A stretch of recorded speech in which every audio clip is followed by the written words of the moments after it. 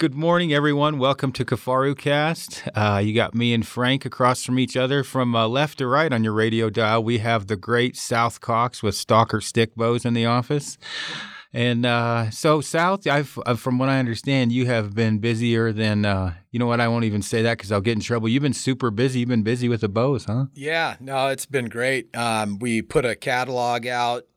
I think it was in February, and that always generates a lot of interest. And then I think just the kind of the surge of interest in traditional archery in general, between the two of those things, man, it seemed like we were answering the phones more than we were building bows there for a couple months. So it's kind of started to slow down a little bit now as far as the orders coming in, but we're neck deep in sawdust now, going like crazy. So yes, the hashtag trad life has definitely picked back up again. It seems like. Did you end up finding a new guy? Because I know you're looking for a new guy back last time you were here. Yeah, no, that it worked out great. I got a ton of interest in that job position, and it was kind of funny. The very first person that applied is the guy that ended up getting the job, and had a lot of qualified people with a lot of big varied background there. But we ended up hiring a guy out of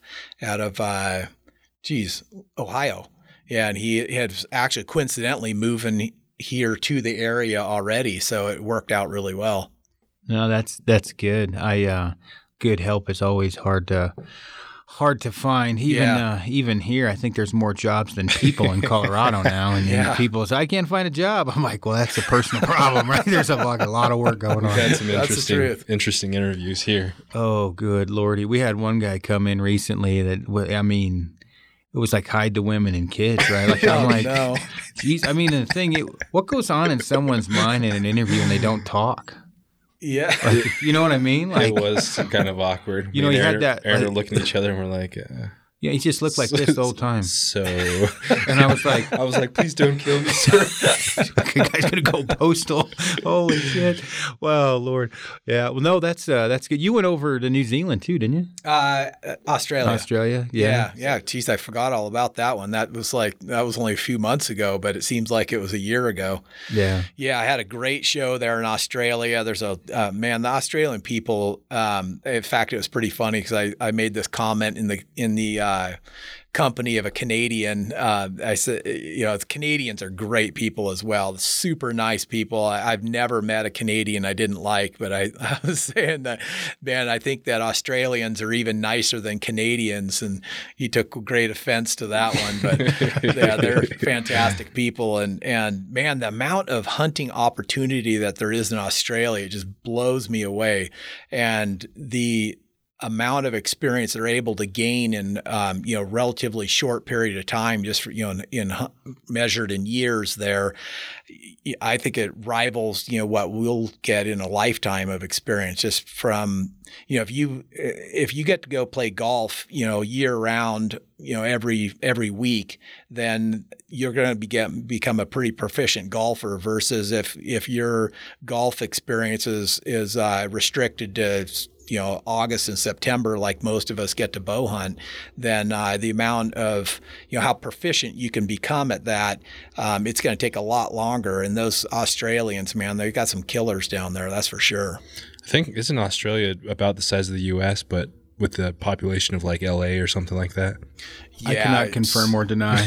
I've heard that. Is that true? I haven't looked at the land mass to compare them, but I don't think that comparison's probably too far out of line there. But yeah, there's a vast part of Australia that is largely uninhabitable, but there's, along the coastlines, particularly the East Coast there, that's where the bulk of the population is there. And the hunting there, man, I went 4 years ago to the bow show, or it's a hunting show, the deer hunting show, 4 years ago, and I got the opportunity to do some pig and goat hunting there, and it was pretty funny. As we were driving to the place that we were hunting, I was talking to the guy that I was riding with, and he's like, "Yeah, I got permission to hunt on another ranch, but it's just a little little too small. And I was like, well, how big is it? And he's like, it's only like 12,000 acres. Yeah. Yeah. And the one we were going to was not a large one, and it was 50,000. Wow. So it's just insane how big that how big that country is. And I mean, we drove for, 12 hours to go to the spot we were going to go hunting. And that was relatively close in proximity to the area that they lived as far as what they considered. That's crazy. Yeah, I work with I say work with that. I wear some of that Swazi gear from whatever New Zealand. But as far as like people being nice, it's hard not to get off the phone with them. One, I am slightly aroused with that accent. I like it, and so when I talking to them or whatever, and then it's and they're always super pleasant. They're always very nice, and Davey, the guy that owns it, he's hunted everywhere, right? Like all over the place. And so talking with him on some of the different adventures, and then there is a word that they use, which is see you next Tuesday, which is equivalent to like for us saying the or at or whatever, because they drop that constantly where you can't use that word over here. It's not as accepted in America. And I talked to Al Kidner's one. Yeah. He'll say that all, and I'm like, it's just not the same here. I do that, I'm going to get smacked. Right, but yeah, just some of the different things. That's the cat's ass. What else? Dog nuts. Yeah, they got all the different things that not used to. But we were supposed to go this year, and we had a military order come through. We had to actually adult and work on that. We're actually supposed to leave tomorrow. Yeah, we're gonna have to go. That hurts. Yeah, go next year. I think I'm gonna.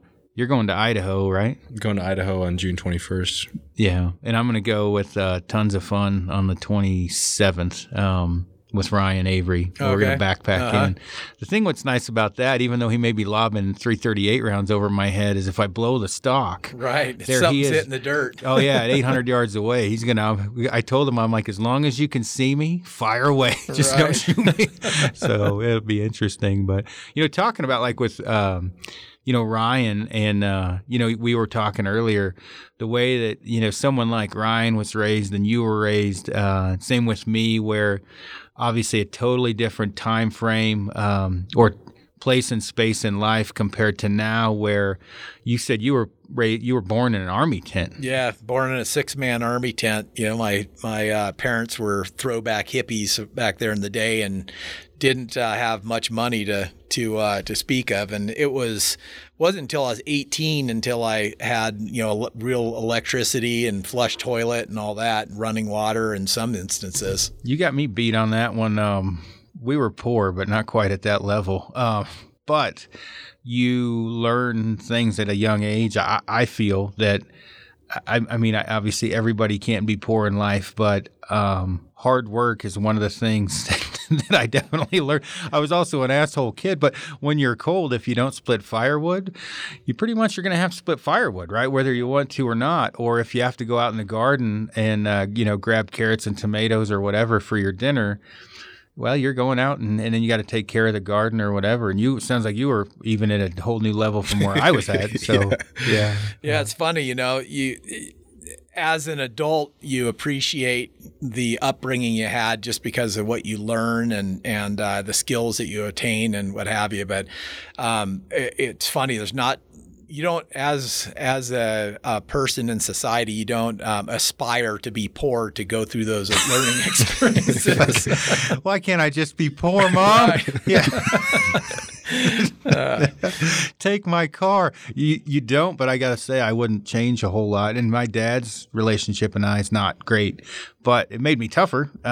Way to look at it. And, you don't have running water until you're 18 and electricity. I bet you appreciate the hell out of it now. It makes you definitely appreciate what you've got. Yeah. Most of the time I had running water, but there were times when my parents homesteaded more times than I care to remember. So there's a lot of brush clearing and house building and stuff like that. So there was those times when I didn't have running water. But I certainly appreciate turning on the faucet, and it doesn't come from magic out of thin air. I know where the water comes from. That's for sure. Yeah. Another thing I've brought up to try to you know, like as an analogy, when you leave the house to pack your pack and you have, you want to make sure your broadheads are sharpened, right? Razor sharp and everything's spinning true and your bow's dialed and whatever. You can, different things with gear. But, you know, in the land of the blind, the one-eyed man is king. Well, if you fired your arrows and you find one stuck in the dirt, the man with one broadhead that can be sharpened is king, right? Meaning resourcefulness, I guess you could say. Like, you know, at one point in time when you're at your house and everything is readily available, and then you go out and let's say your bootlace breaks and the only cord you have is, let's say, the cord off your hooded sweater to tie your boots or whatever. I don't think people look at things like that nowadays, meaning a lot of things are taken for granted, so it's so easy to attainable to just grab at it, to where maybe when you were raised without a lot of that stuff, you learn to kind of reinvent the wheel on different things. Where I remember I was laughing, you rebuilt your arrow rest with dental floss once because you're right. Most people probably wouldn't think of that. I mean, I laughed because I had to use it for a knocking point once. Right. But I mean, I think a lot of that goes along the lines with how you were raised, being resourceful. Yeah, you know, I think one of the things that has really helped me kind of get to the spot where I am at in my life is just drawing on those experiences as a kid and kind of developing this mentality that, you know, when you're going to run into problems in life, but it's the matter of how you look at them and what perspective, and what kind of the way I've chosen to look at it is the problem is an opportunity to find a solution. It's not a barrier to success. You hear that, Frank? No, I'm just kidding. Sorry, around. You're right, though. I mean, in a lot of ways, it's hard to look at it, though, you know, sometimes. But I mean, that is a very good way to look at it. I think, you know, a lot of people, they, you know, say something they're using breaks, or they're building something and it breaks, or it's not going the way that you expect it to. A lot of people get pissed off, and, you know, I mean, that's the kind of the natural reaction is to get upset.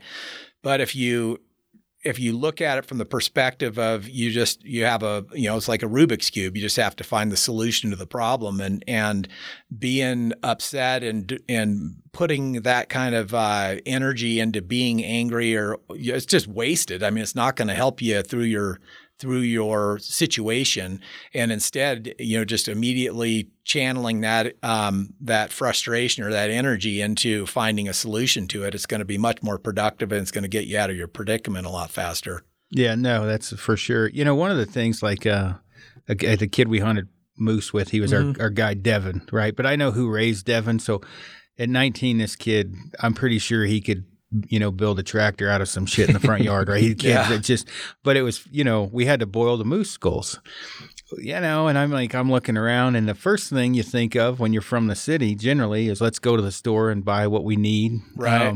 You know, fully admitted, that's the first thing. I'm like, let's head to Prince George. And Devin's like, well, I got a Sawzall. And immediately my head, I'm like, all right, we can make shit happen. Right. You got a Sawzall. So you can do a lot with the Sawzall. Yeah, well, we did. We looked around. We found a barrel.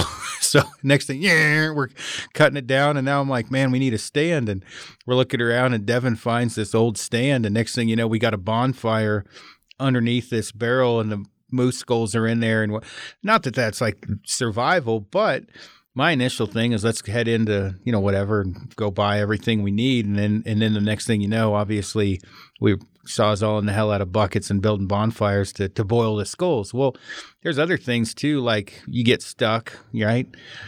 You can get unstuck pretty easily with some elbow grease and hard work, or you can call a tow truck. If you don't have the money to call a tow truck, you can put some serious fucking effort into not getting unstuck. And I mean, I've been there to the point now. I am a master at getting unstuck because I was too poor all the times when you're stuck. Right. Well, I mean, and you know, you get somebody, for example, that drives up and has never been stuck before, and next thing you know, they're just sitting in their car, and this has happened a lot, waiting for somebody to come, and literally in 5 minutes we had them out, and I'm like, you sat here for 9 hours? Yeah. You didn't do anything? Like, you didn't even throw some leaves and branches under the tire or whatever? And I think that's how they were raised, right? They didn't have to figure it out. Yeah. No, I mean, if you don't have the tools, early on, if you don't kind of start developing those tools or that mindset, then and you're kind of used to being able to just make a phone call or order it online or whatever your solution is, then your mentality just totally takes a different direction.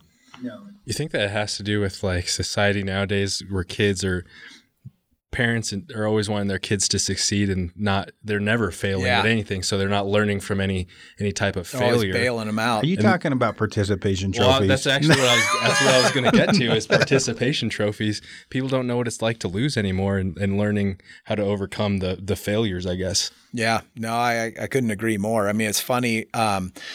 As a parent, you always want your kid to have a better life than you had. I think that's kind of only natural as a parent, but I think that so many times, my kids' lives are way different than my life was growing up, and they don't have near the hardship or challenge that I did. And and in some level, that you're doing them a disservice, but you're trying not to make them suffer, quote unquote, suffer to the degree that you did as a kid yourself.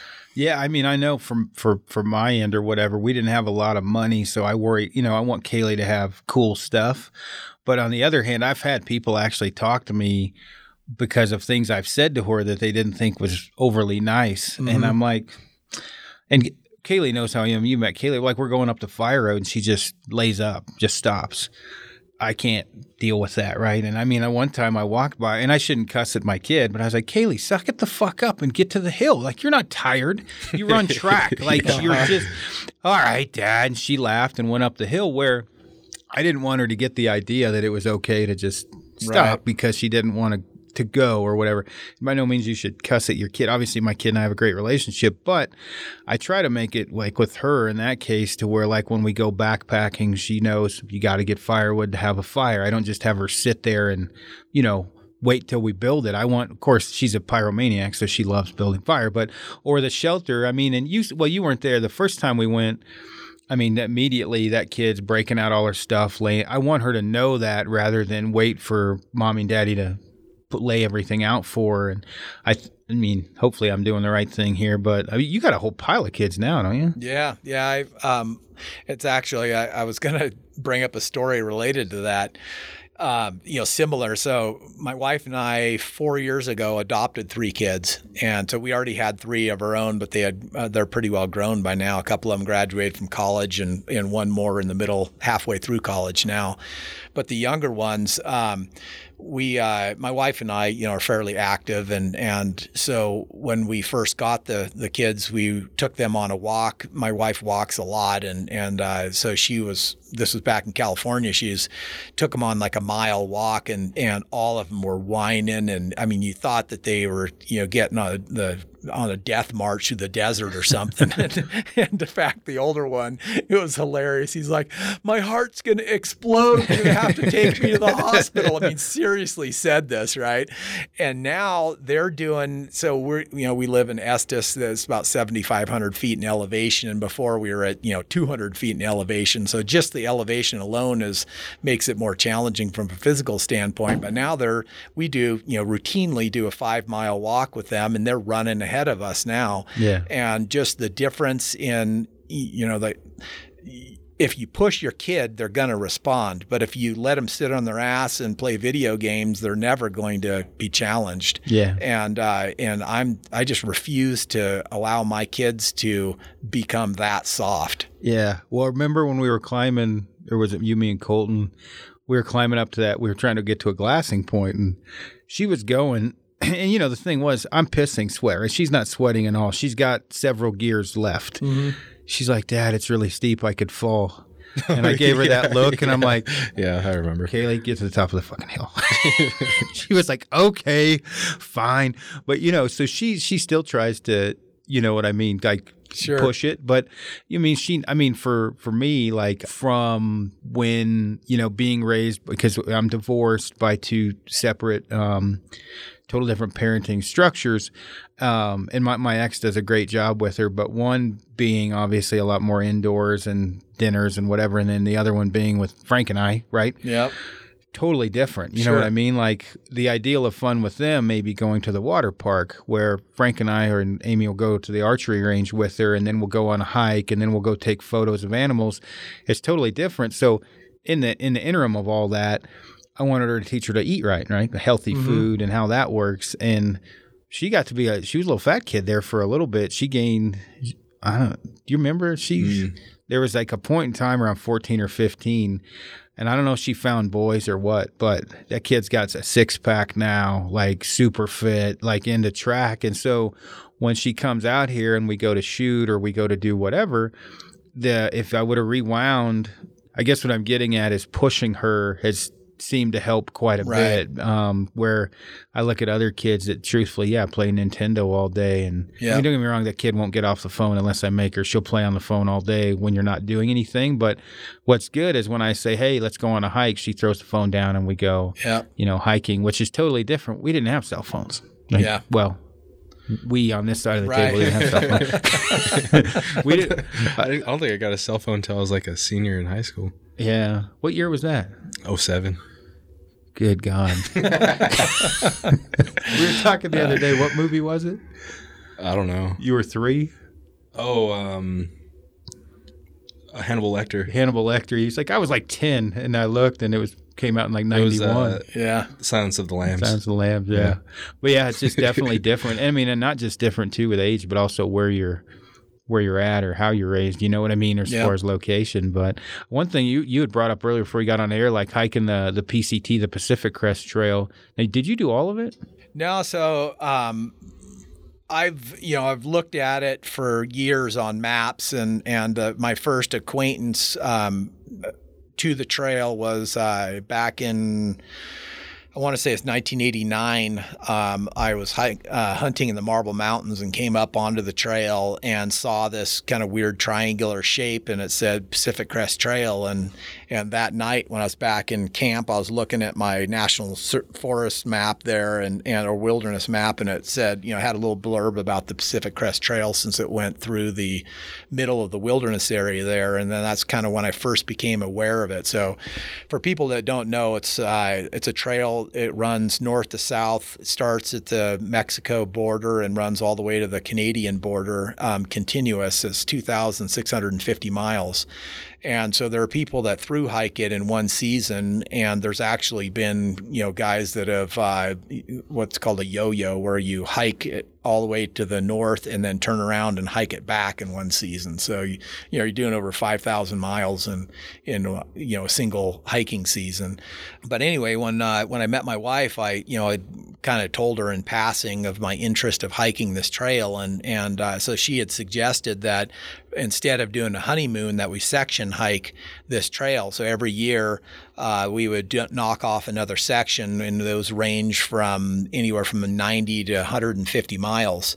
So we started the year after we got married at the Mexico border and started hiking it. And then the next year we'd pick up where we left off. And so we did that until we got about 700 miles into it. And then that following summer, I had some bad back problems. So I wasn't able to do it. And then we ended up adopting the kids, and that kind of derailed us from our hike.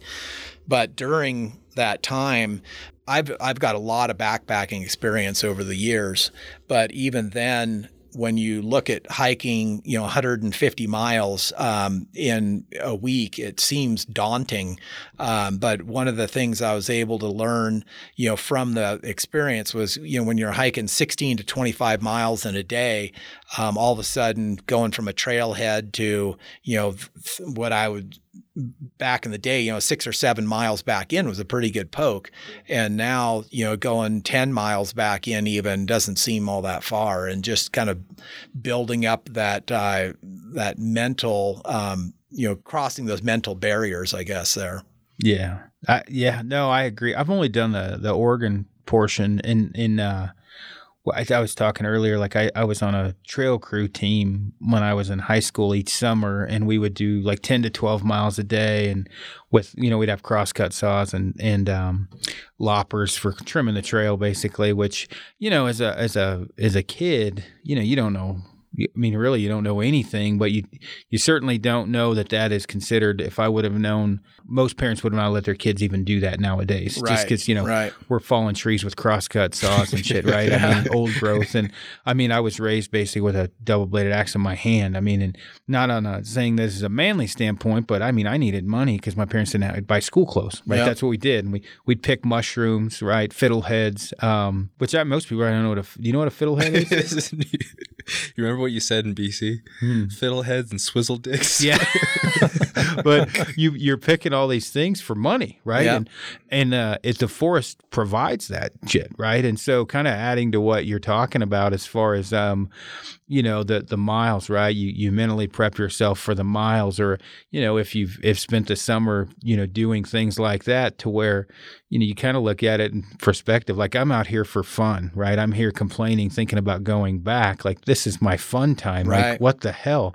Not to say it's not miserable at some points, which, I mean, I think that's somewhat why we all do it, is the challenge. But I think, talking, like, again, when we were talking about earlier, prepping yourself for that, if you're planning to come out and go on a backpack hunt, doing some long distance hikes, getting your gear prepped, kind of figuring out, what you need and what you don't need and what's going to work for you. I mean, most guys, and I don't know if you'd agree with this, that I talk to, same with Frank, we can generally cut 15 pounds at a minimum off their gear list, if not more. Well, it's because they've never done it. Obviously, nothing wrong with that. But when you do it every day and you do it, pretty frequently, and if your field craft is pretty good, or your woodsmanship, there's a lot of things you probably don't need. And I know you go probably lighter weight than we do. We get killed. Camera gear crushes us, but food. Yeah, food definitely. God, I eat a lot. How much do you eat when you're back there a day? I find that that I generally overpack my food, and then my wife always complains because I will get on a ration kick, afraid that I'm going to, super paranoid, I'm going to run out of food, and we'll end up with a third of the food that we brought that we'll end up, bringing back out with us. And it makes her so mad every time. But I find that a lot of times I don't eat as much as I, at least think I would, and as much as I do at home even. Yeah, we don't suffer from that dilemma. I mean, I'm not kidding. If we go hunting together, I might start looking at you and like envisioning the chicken leg like on the cartoon. Yes. I don't know how much we eat, but it's a shitload. But I mean, I know I can handle less, but without going out and kind of seeing that or getting that experience of what your caloric intake is, I mean, you're probably gonna overpack. I mean, I don't know too many people that underpack, but I mean, it starts to get pretty heavy. What is I know you use llamas sometimes, obviously, but if you're going on, let's say, a 7-day, backpack hunt, what do you think, kicking out the camera gear, what do you think that weighs? I'm not a super fanatical ultralight guy, but, so I'll do a tent versus going with lighter, or I'll do, I do a sleeping pad and a, inflatable pillow, and I do take some luxury items. I think, if I'm talking spotting scope and tripod, my pack weight's usually around 60. Yeah. Before I add any water. Yeah. So, for a week-long trip, probably 60 pounds, something like that. So, I mean, it could certainly be lighter, but it definitely could run heavier for sure. That's pretty close to where you were at 55 that one time, but you were pretty freaking Spartan. I can go pretty light, but yeah, sometimes I like to bring the luxury items as well. Yeah. I've used a tarp for so long, though, I don't really consider that to be a drawback for me personally, but like I'll take the solo this weekend for the fishing trips. A lot of the fishing trips, I like to bring the tent just to have that extra, I guess, insulation and enclosure, and you feel a little bit more comfortable in there. But for hunting, I'm like a tarp guy. Amy's digging on the bivvy. Really? Fuck, she loves it. I couldn't believe. I got her. Well, it's a hooped bivvy though. It's not a full-on Gore-Tex coffin, but it's a hooped bivvy. It's a Big Agnes 3-wire. I told her because Danny Clem and I were talking about this the other day, because like the difference between the different shelters and the weight and everything. Like, I don't like to run a bivvy all the time, but when I do, generally it's on some crazy ass scouting or hunting trip where I'm probably sleeping in a deer bed or whatever. But then there's other times where I really like a tent. I mean, I work for Kifaru, whatever. Mm-hmm. Sometimes a tent is just nice. And there was one trip I was with Joe Bott, and we backpacked in, and I looked at the weather. It did not look appealing. was like, I grabbed a Hilleberg onion and huge vestibule, way more than I needed, right? It was about 4 pounds. Fuck, it rained a lot. And he brought a super tarp and no bivvy, no nothing, no trees, right? Nothing to hide behind. And did you have an annex? No. Oh, no. Well, that's really screwed up. And, he didn't nothing got wet on the inside, but when you're jammed up for, 8 hours a day and it clears up a little in the afternoon for glassing, there's going to be times where a tent's pretty nice, but then there's other times where, I've went to pitch up and, I got my thing pitched and I'm glassing out of the front of it and I got a sunshade and everything else where it's a little bit better, in my opinion, than a tent. Sure. But there's certainly not... There's not a one do-all, in my opinion. There's not one that does everything. Now, you can use, like I know you use the Hubba quite a bit. Yeah. There's certain ones that you can cover, 80% of what you do. But I tell you, there's certain times where I've brought the wrong shelter and I'm thinking, motherfucker, what was I thinking? Jesus. But you said you had one come down on you, I think, in a high wind or something. 2. Yeah. And I know people hear that and they think, oh my God, but that's actually not too bad in the weather. That high winds are bad, dude. Yeah. That's what crushes them, or it has. Is that what killed yours? Yeah. It was, that above timberline, camping in the bottom of a bowl or basin there, and then get the wind whipping over the top of the ridge, and when you're up at 12,000 feet and there's no trees, there's not a lot to stop that wind when it starts to get going. Yeah. Yeah, no, it's amazing though. One year, that buck we were talking about earlier, I went in and I brought the Paracoffin, right? The Paratarp. It's not a real big shelter. Well, it rained.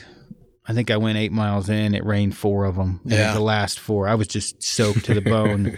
Everything was wet. And I ended up stopping above tree line. And I stopped. I wasn't even where I was supposed to go. I just couldn't take it anymore. And I'm like, all right. So I, laid everything out or whatever, and everything is just soaked. And so, I'm laying in there, right? And it's just piss pounding. And I'm like, I got service. I'm looking and I'm like, well, it looks like around 2:30 I can dry my shit out and order a pizza. Oh yeah, exactly. But I'm laying there, kind of laying everything out, getting ready, and then the moment the sun came out, it looked like the Clampets. I mean, like a gypsy. I mean, I had shit scattered everywhere trying to dry my stuff out, and some hikers came through, and they were whatever. We've talked for a few minutes. There were those guys doing peak to peak to peak to peak, yep.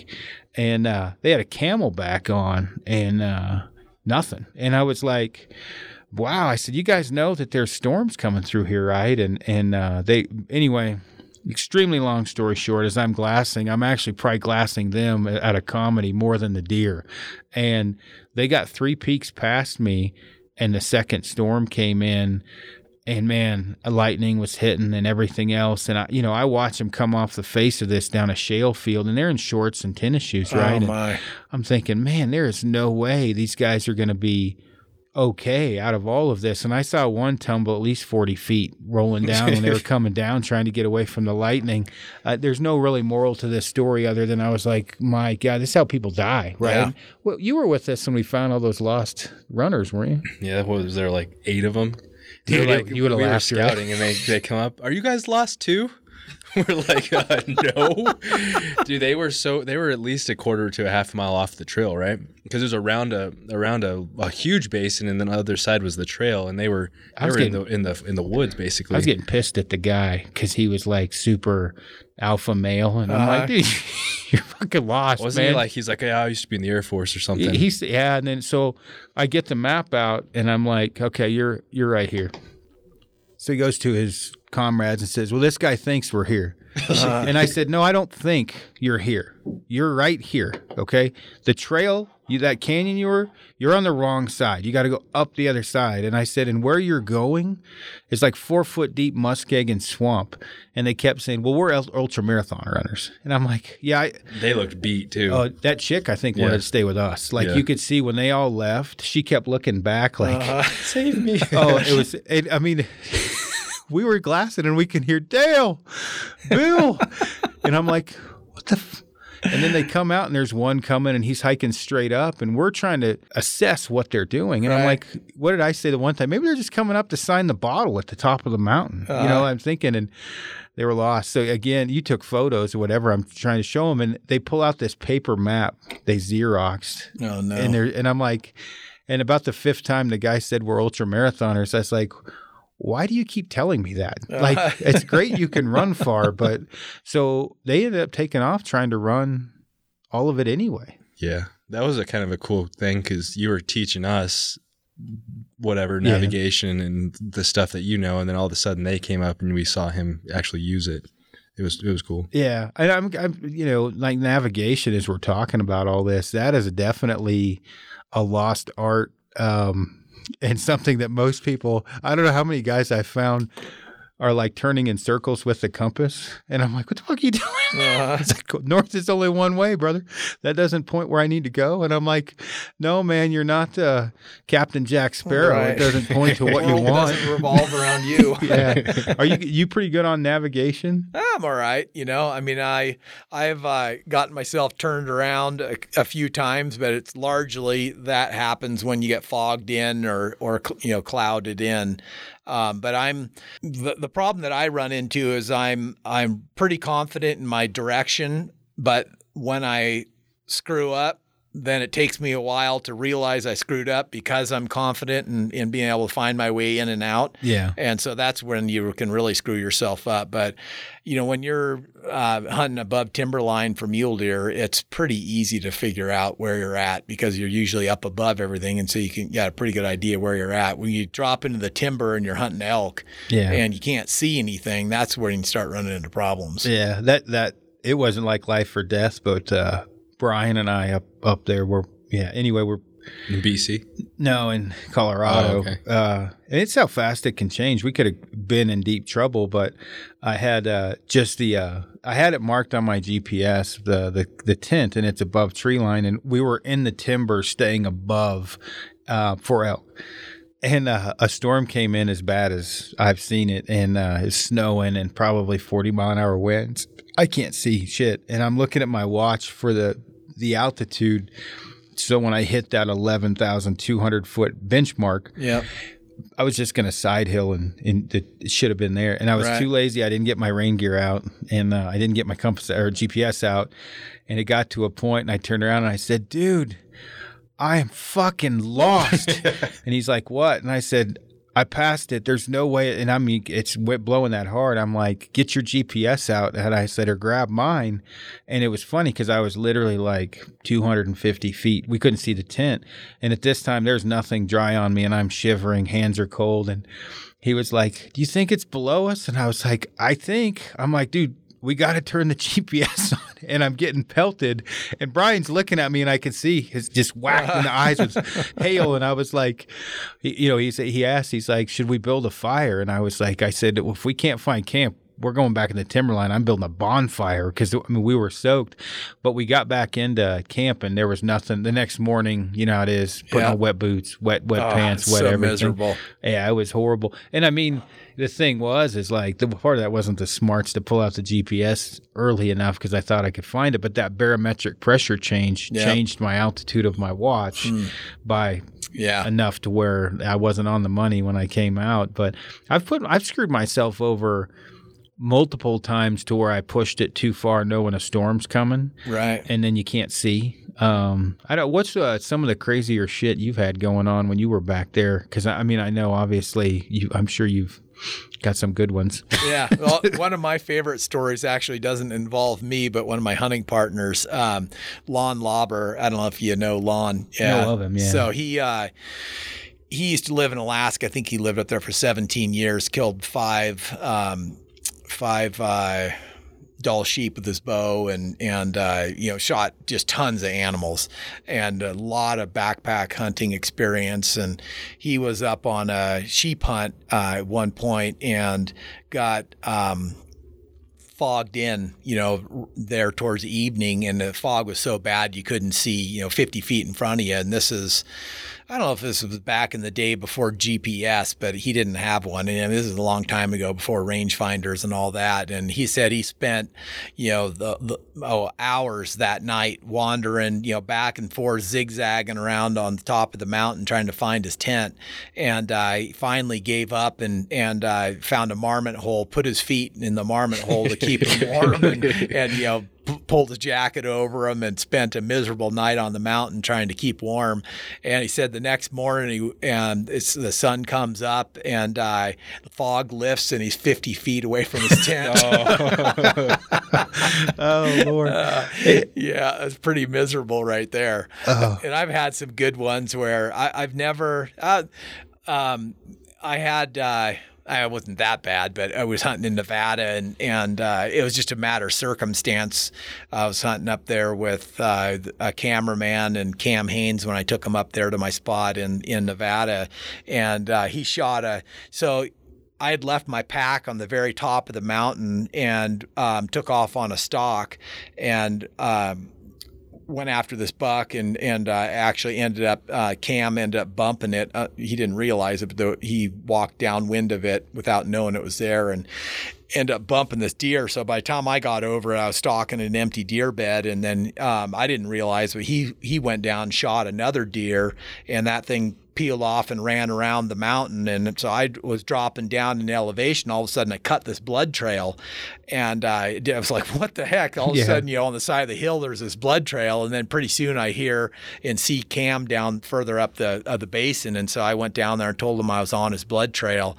So we ended up, it was quite a blood trail to work out, but we ended up going around the corner into another basin. And make a long story short, he ended up, we recovered his deer. And by that time, it was, getting on towards dark, and my pack was, I don't know, a mile, half mile away, whatever it was. It was a long ways by foot to get there. So I ended up spending the night using a space blanket and a borrowed jacket because all my stuff it had been pretty warm, so I didn't even have a jacket with me. But it was, that was the first time, the only time I've spent the night in a space blanket, and it was, you kind of wad up a pile of pine needles to sleep on, and it was a hell of a long night, I'll tell you that. Yeah, we took my dentist on his first backpack hunting trip, and anyway, he bit off probably a bit more than he could chew, but James texts us and he's like, hey, I got a cow down, and the camp is here, and then 2 miles up is where the dentist and I are, and another mile is where James is roughly. And I said, hey, we're going to go help James. And you could just see he was like, no. I'm like, you're good, dude. And eventually, at one point, I strapped his pack to mine. So we get to James. It's like midnight. James has pretty much got it broken down. I'm like, hey, let's just sleep here. And I said, we're going to just put a big pile of wood beside all of us. And you're going to wake up from being cold, throw wood in the fire. And I got inside of my pack, right? So I put my big game bag up to my waist and cinched it. And then I put my pack around it and cinched that, and I burnt the fuck out of my clothing from embers flying on me all night. But then I got by the fire and I just whatever drug he took to go to bed, his pile of wood was full in the morning. He didn't, but then the next morning you could see he's ready to go home, right? He's done. And James and I wake up, and I mean, as you know, construction, right? Some parts wake up a little slower than others, right? So I'm like trying to function somewhat and be able to walk, right? Like a little bit stiff, but Elker bugling like crazy. And I'm like, well, let's make a bad thing into a good one. Right. Like we are in the thick of things like right now. And you could see that Dennis was like, fuck hunting, just screw the ground. Like contemplating becoming a vegetarian. Yeah. Like this is horrible. Where, I mean, you get used to it. I've been stuck out overnight a few times. Generally, it's more of a choice to walk back or not. It's usually laziness that I just don't want to walk back. I don't know that it's a good choice.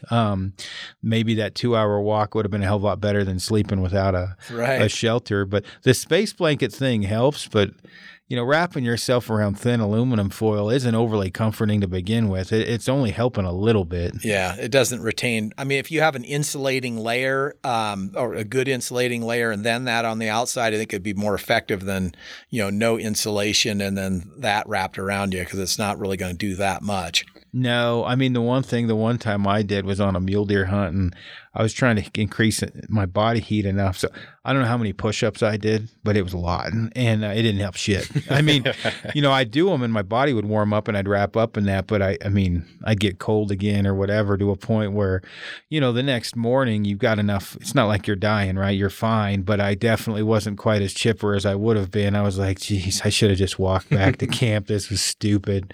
But what do you put in, like your little possible survival pouch? You got anything in there special, or do you got? It's pretty minimal. I've got some fire starter, a compass, just string and some miscellaneous, very minor first aid kit as far as some Band-Aids and stuff. Because I think if you get yourself, where you're that badly injured, it's you're going to be bagging out to get out, and my first aid knowledge is pretty rudimentary at best. We just talked about that, didn't we? What's that? We did on a podcast about our first aid kit. I had a doctor message me, tell me I was an idiot, basically, because I had said, it might have been on a video, that if you're that far gone, you're going to die or you're going to hit the beacon, right? You're going to hit the button. And that most people, if you hit an artery, no one's digging into the femoral and clamping it off, right? You're going to have to put a tourniquet on, or probably going to lose a limb. And maybe I'm wrong. Of course, I don't know this doctor's background if he's a backpack hunter, but you'd bring the same shit I do. I have some super glue, some Leukotape, some Vicodin, and some, I don't know, duct tape. I mean, that's about all I bring. Literally the same. Yeah. I mean, is that about what you've done? And the DeLorme. Yeah. Do you have one of those, the messengers? It's pretty funny. I just bought one on the 20% REI. No, I got it through Go Hunt. They have a 20% or 25% sale same weekend there. So I ordered one through them, but I've had one that I got to test from the company that I've used, and then I've got a sat phone and then my cell phone, and most of the places where I'm hunting mule deer, you're able to get cell reception if you get to the top of the ridge. So it hasn't really been an issue, but now I've got one of those DeLormes now. Yeah, where we were last weekend, we didn't have service, and we were screwing around with the new one. It's nice. I mean, I like them. I mean, I've used them a bunch, and I have an Iridium Go, but I mean, we're looking at it, and it's always like with Amy when we're packing, we all, she kind of asks questions or whatever, but there's not a whole lot in the pack. Like, I mean, really, you've got a sleeping bag pad, bag pad. We usually bring a pillow. Sometimes I do anyway. I have a Montbell blow up one. You've got a kick-ass Cocoon one, don't you? Yeah, Cocoon. Yeah, and then I got a little pouch about this big, and I have the stuff to fix the sleeping pad because I've popped holes in them, and I've got some Leukotape, some fire starter, a Taito knife, and I mean pretty basic stuff. I started carrying like 2.3 millimeter guy out reflective line instead of 550 cord. It doesn't really lighten that much up, but when you lay everything out there's not a whole lot of shit going on inside your back. Yeah, I mean, basically, you have enough to be able to MacGyver, through your way through quite a few situations. If you try to pack for all the scenarios, your pack's going to become unwieldingly large, and in 20 years of backpacking, you're probably not going to use it anyway. I mean, I've been backpack hunting for 32 years now, and most of the stuff in my pack, when it comes to like a first aid or that possibles scenario, I've never used. Yeah, I would say what I've used the most, probably the patch kit for my pad. Yep. I've used that on a handful of occasions. Super glue, and that's actually been more to help if your serving comes undone, I can back serve and super glue it.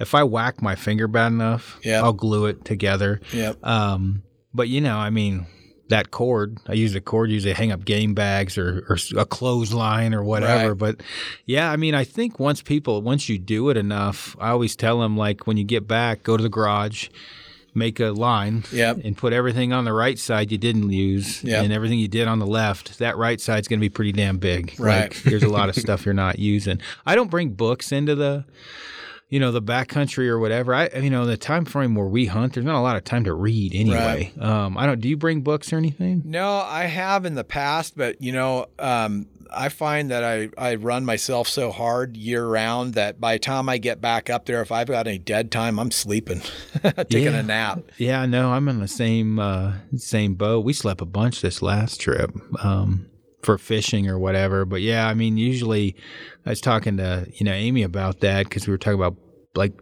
what do we do in the midday? And I said, usually I'm either sleeping or I got to go get water. It's not a whole lot. I said, after that, we're glassing. I said, but every time for me, I'm sleeping as much as I possibly can, or at least laying there trying to recover, especially if you're doing some of those crazy stalks where you're gaining and losing that much altitude.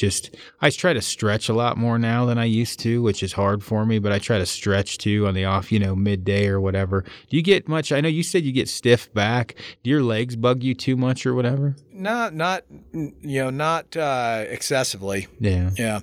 Going back to the possibles pouch there, one of the things, you mentioned parachute cord, and I always carry some of that with me, 50 or 100 foot little roll of that, 1/8-inch parachute cord. And I've used that a couple of times where I've gotten cliffed out and I've tied, I just couldn't get down safely. You lowered your pack. Tied off, lowered my pack, and then, left and then used that actual 1/8-inch parachute cord for climbing rope and had to use that to assist in getting down through some sketchy spots and end up having to leave it, tied off on whatever I tied it off to. But it saved me more than once. It's funny you bring that up, but like coming down where hold it and I'll wrap it around my fist to go down a little bit lower. I mean that one.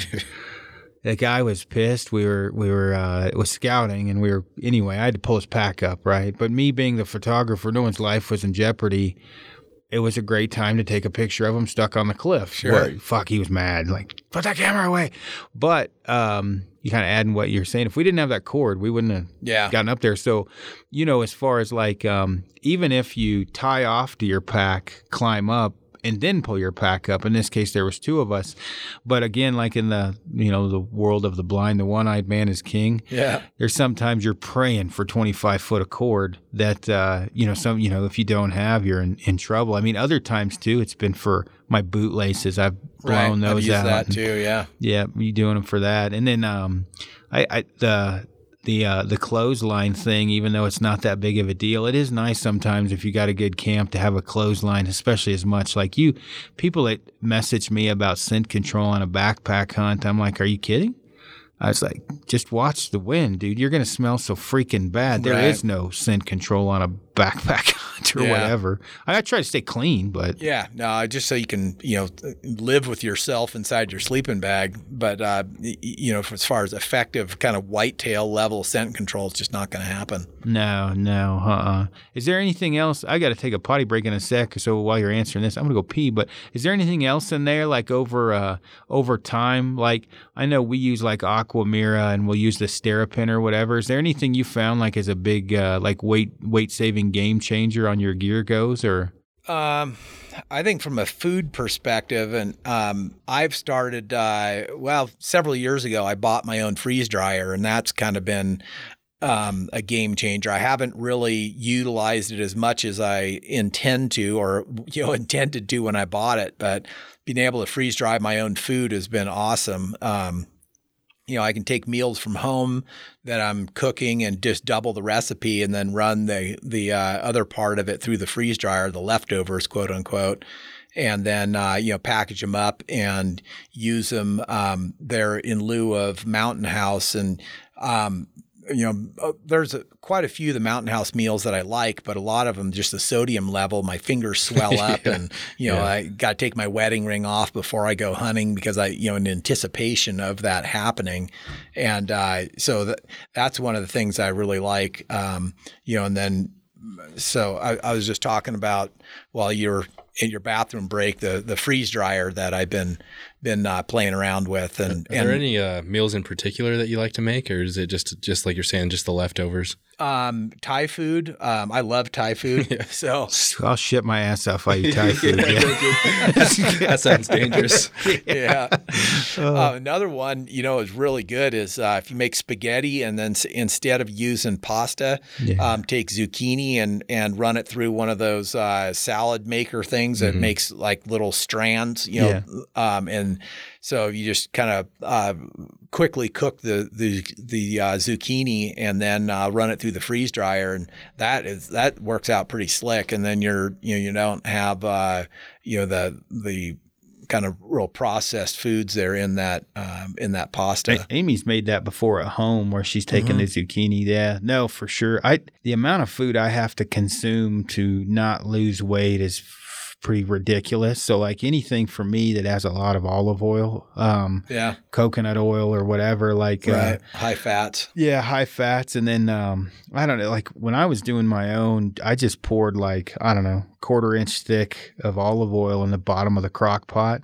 And then put a pile of meat in there. And then usually what I do is I'm crock potting it, there's 6 or 8 hours for the meat, and I do what breaks down the easiest last. So generally like the veggies will go in there. And then if I do sweet potatoes, those will go in there or whatever. But if I'm doing pasta, it'll be really soupy by the time it's done. So I'll actually pour in I'll do brown rice noodles and that'll suck up that liquid. And then I'll dehydrate that. But the food definitely tastes better when you're making it yourself in my hand. I look like some freaking fat kid, my fingers, when I eat Mountain House. I'm not used to that much sodium. Yep. And I can't you work in construction. I have trouble making a fist in the morning. Well, from swinging a hammer and running a drill, remember, I thought broke my hand and I ate bad in British Columbia. I couldn't flex my hand. Well, I'm sure it's the 5 boxes of raisin bran I ate. Good. I couldn't he saw me. I'm like, dude, there's something wrong with my hand. And I've broken this one several times, but I mean, that's something to be said as far as processed carbs. Yeah. I haven't had a hand issue since I've been back. No swelling. That's got to be that fucking raisin bran. Bran and chips and. Oh yeah. I never eat chips. Bread. Yeah, neither do I. French toast. Well, up there we were having. That was like the main staple was crackers and chips and cheese. Hummus. Yeah. Cheese. Yeah, dude, so much cheese. Good Lord. But it makes a difference because, you get back. I don't have my knees aren't hurting. My hands aren't hurting. So I try to still eat the same, way. And if I do bring some kind of a cracker, they're usually like a gluten-free, super low sodium, cracker if we buy them or something at almond flour. Almond flour crackers. We do eat a lot of those. They're good. Trader Joe's makes a bean-based pasta versus, that I haven't used it yet or tried it yet, but I'm going to try that out. Did Amy? No, I don't think so. Amy's a Trader Joe's fool, so she goes down there a lot. The mango, though, you eat that mango? Oh, man. I'm not kidding. I'll shit out a baby's arm. I can't stop eating their mango. It's like crack. Well, I take that. I mean, and that is not a weight saving. But what do we have? 3 bags each for this fishing trip? Yeah, they're good. Yeah. Oh man. But I mean, for me, like on a crazy weight saving, like holy cow, we're going in 10 miles. It's a little bit different. But when it's 3 to 5. I'm packing in some shit. Like there's going to be some hell. We packed in moose burger last time mixed with mushrooms and it was good. Yeah. It sounds really good. What do we have? Moose burger and bratwursts. Bratwurst, Short trips you can just improvise. Usually if I wasn't going with them, he makes me pack ahead of time. I'm stopping at like Walmart, getting one of those like 5 foot long sub sandwiches and just tossing in my pack. Oh yeah. Well, if you think about it, if you're eating it in the first couple of days, and you're not having to pack it around for a week, then you can take some of those luxury items that disappear quickly. Oh yeah. Well, I've said this many times. At that time, James and I packed in. I shot a bull the first day we packed in. We got done cleaning it and we hung it and everything. And he's like, "Man, I can't wait to have those bratwursts." I was like, "You crazy bastard! You packed those in?" He's like, "Fuck no, I put them in your pack." I didn't even know there were those cheddar bratwursts. My God, those were good. But that goes to show you, like, one, how dense I am on weight.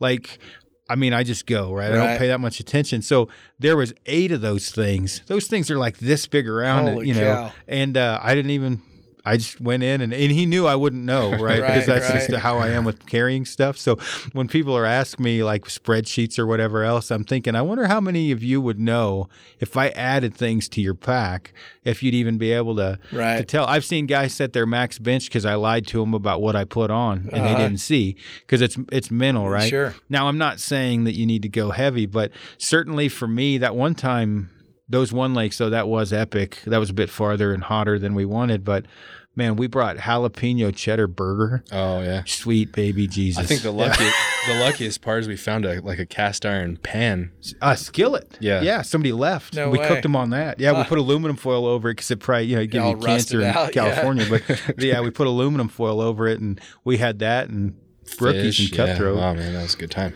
Yeah, I think there's something to be said. I mean, a lot of guys just go too light, and they kind of increase the level of suffering and reduce the level of enjoyment on their trip, whether it be maybe paring down their food as far as maybe options too much, or just their gear too much. And I think some people can actually talk themselves off the mountain just by increasing their misery if they haven't achieved that level of mental toughness that they need to stay on the mountain regardless of conditions. And so I think, if you go up there and you're underprepared, then you can get to the point where it is life-threatening. And I should have brought this up earlier as far as when it was a little bit more relevant on the topic. But if you're an Easterner or even just, coming from Northern California where I was at, we got a lot of rain and all that, so it wasn't. In the years of hunting that I've had, I've experienced a lot of different conditions, but the weather can turn up here in Colorado when you're hunting at 11, 12,000 feet in elevation and get you in some pretty sketchy situations, and stay that way for long enough period of time where you really get yourself into some trouble if you're not prepared from a clothing standpoint. Yeah, and we've listened to some other podcasts that I quit listening to because I was not mad or whatever, but depending upon where you hunt, and I guess my point is what you said, I agree with 100%. If you listen to a guy that says his answer is I'll just hike out, so I don't bring rain gear, or I don't bring a headlamp because I'll just hike out, or I don't bring whatever. That works for him, and more than most likely he is either one, he's full of shit, or two, he's really experienced. And the hike out thing for me, we hike in far enough. Hiking out isn't like a great option. Like, I don't want to hike out to turn around and hike back in because I didn't bring a rain jacket or whatever. So I try to keep guys, personally, to where they don't have too much, they don't have too little, they have the right amount of stuff, and it's built out of the right materials, stuff that'll dry out quickly, or at least keep your body heat up. I think where guys get into trouble, and I agree with you, is one way or the other, is they've packed so much they're ineffective, or they've packed so little it makes it a lot easier for them, I agree with that, to talk themselves off the mountain because of the suffering and the misery they're facing. And some guys can just hike out. I guess maybe it's laziness. If, we backpack in, 7 miles to go on a mule deer hunt, and an extra 4 pounds would keep me on the mountain 3 more days. Yeah. I'll carry the 4 pounds. I actually wrote an article for Eastman's called Don't Chase the Rabbit. I don't know, whatever it was, 4 years ago or something, but it was about going too lightweight. I'm interested in hearing from Kevin Underwood. Yeah. Because he's a guy that's on our, I don't know if you've heard of him or anything. He's a guy that's on our forums, and he's like a super Spartan lightweight guy. We make fun of each other all the time. He's a great dude. He kills stuff and whatever, but he's always it's like a badge of honor. People will ask, you have these people on the forums or on Kifaru Insiders that ask for suggestions on what they should pack and all that stuff. He's that fucking he's like guy, the ultimate 17 pounds for 10 days. Yeah, he'll run like a 3,000 cubic inch pack for an extended day hunt, and we're like, good Lord, man, this is not everyone's like you. Right. And like you're talking about, he's probably suffering quite a bit more than say we would be with the amount of gear that we take in compared to him. Well, obviously he's harder than woodpecker lips because he is doing it. He's not lying. I mean, he is making it. I just tried that shit and I didn't like it. Like I brought the alcohol stove and the quilt and it's not for me. I like to sleep. I like to eat. I like to brush my teeth, right? Like not saying it's that big of a deal to leave a toothbrush, but there's a certain point when I wake up and it feels like 3 cats took shits in my mouth. I want to brush my teeth. So I bring a toothbrush. I don't bring soap or anything like that. I'll just rinse off in a creek, but I get to a point where I've gone that far across the border. It's not fun for me, right? It's just I'm not enjoying myself. But I don't know. What do you think about that? No, I'm with you. I mean, I've gone from both ends of the spectrum where I had a pack where I was waddling in because it was so much, gear sound like a one-man band. Like a Ninja Turtle. Yeah. And then I've gone the other end where you get it back in there and it's like, man, this isn't very fun, so I've kind of, balanced out somewhere in the middle. And the thing that concerns me, just from experience, is you get a guy who goes that ultralight route and then gets himself into a situation where a storm rolls in and maybe you're 8 or 10 miles back in, and in a lot of situations you can hike out, but if it rolls in the middle of your hunt and you still have 4 or 5 days on the back end once that storm passes, but you've cut your gear list down so minimally that, say you've gotten wet and you're in a bivy sack and you don't have the opportunity to dry out in conditions.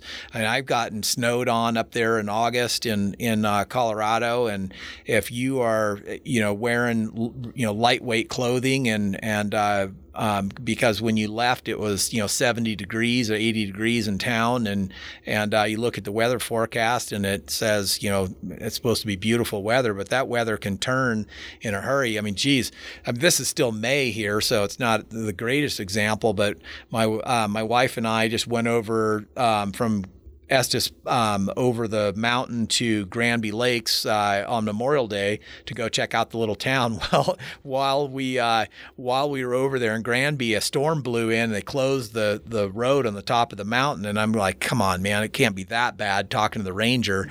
And one of my employees had just happened to drive through there just as they were closing. He was coming back from a camping trip, and granted, so it was the day before, it was 75 degrees in Estes. It was absolutely beautiful. And they were getting hail and snow and whiteout conditions up on top at, 12,000 feet. And you still can get that kind of weather in August and September. And if you're not set up for it, man, you're going to be hurting.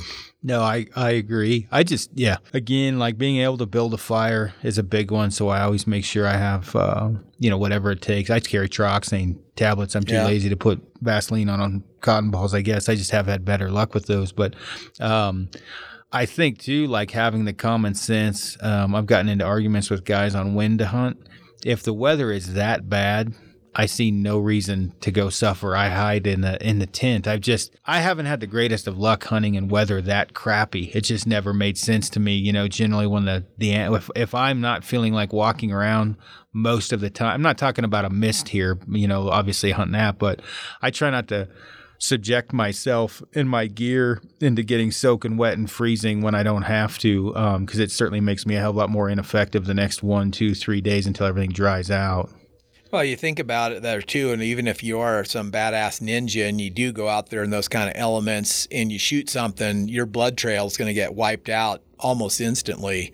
And if you make a less than perfect hit, then it's going to be really challenging to try to recover that animal. And just for that reason alone, it's better to hunker down in the tent and rather than going out there and putting yourself in a potential survival situation. Yeah, and I'm not a great trophy hunter. It's just not my thing as far as that goes. So maybe the fires I build aren't a great idea, but I build fires, man. If I get super cold, I'm a fire building fool. I've never had an issue with it. We've shot animals close to the fire, right? I mean, they're used to it, but if I'm like cold, I mean, I'm building a fire. Sure. Like I just do. Now, high country is different. Like Mueller, you ain't building a fire. There's nothing to burn it out of. But elk hunting, if it's super cold and it's raining or whatever, and I mean, I'm getting something going. I mean, this year after Brian shot his bull, I went back in there to try and kill a bear off the carcass.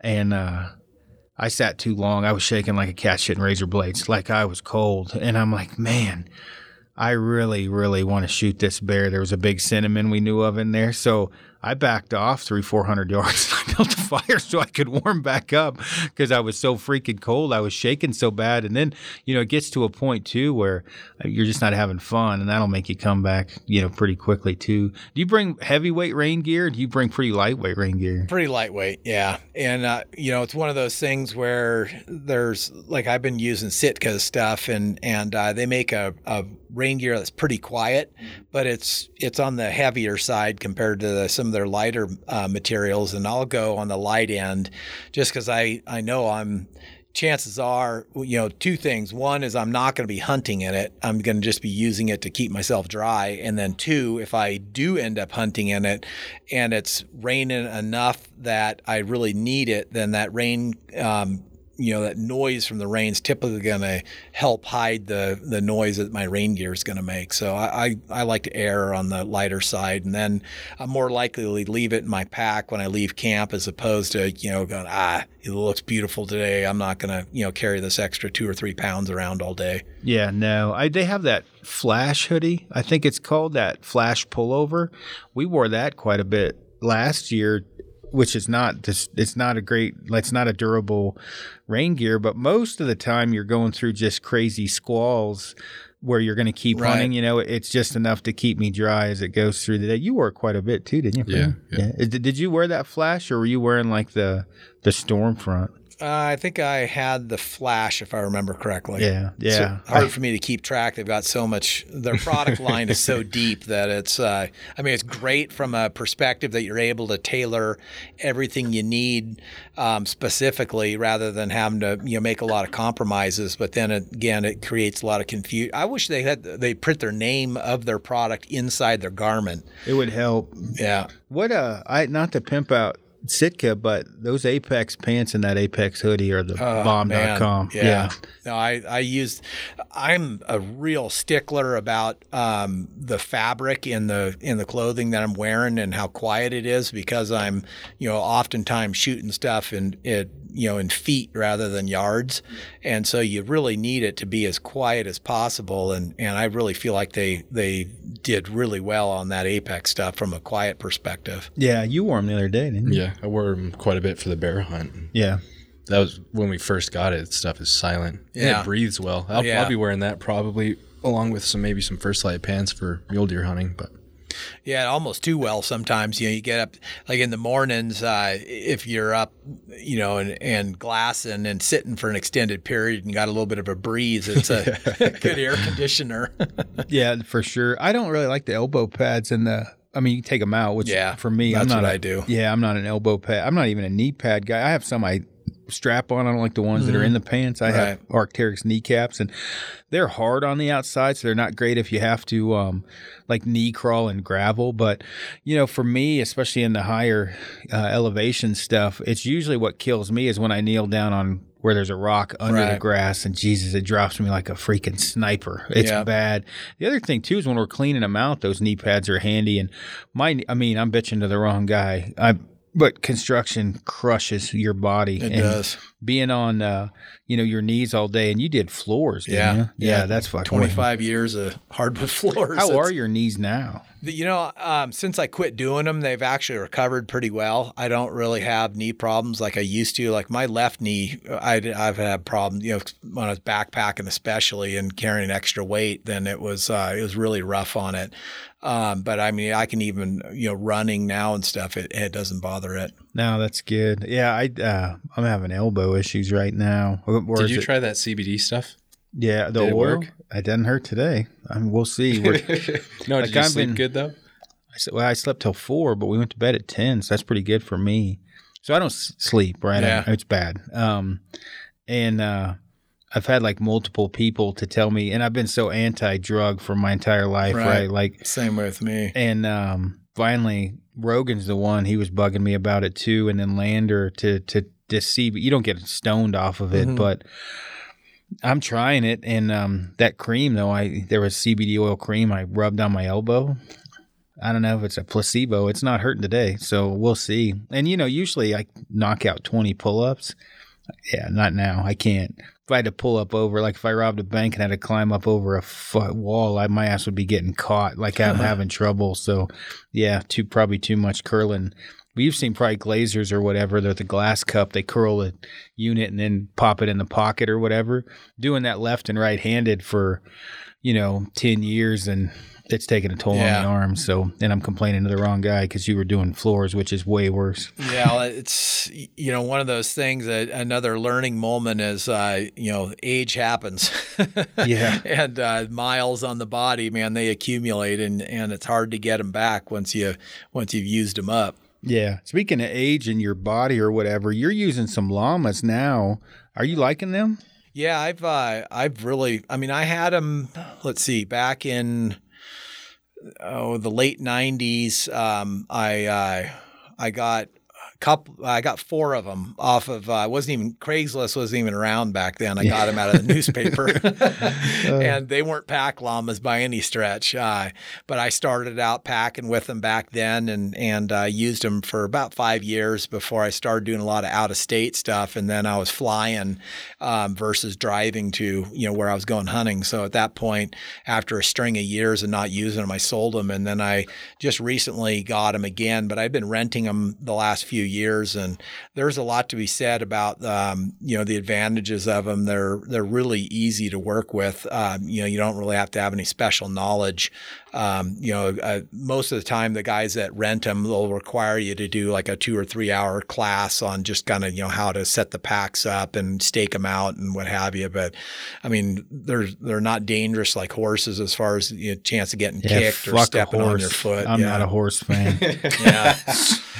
One of my last horse riding experiences, I got launched over the handlebars, so that wasn't all that much fun. Yeah, Brian had a heyday. He'd been on horses on that goat hunt, and I hadn't really been on them. And I mean, I just sat on the horse, really. I didn't really do shit, right? So, I mean, I'm not lying. Like, I didn't steer the horse. Yeah. And so, but the horse knew that. And so, horses are smarter than I thought, because it would be on the ranger file, and then it would see a log at an angle, and for absolutely no reason, it would take off for that log and knock me off. And the one time, the tree was like the size of my arm. I thought I was going to get catapulted off the back.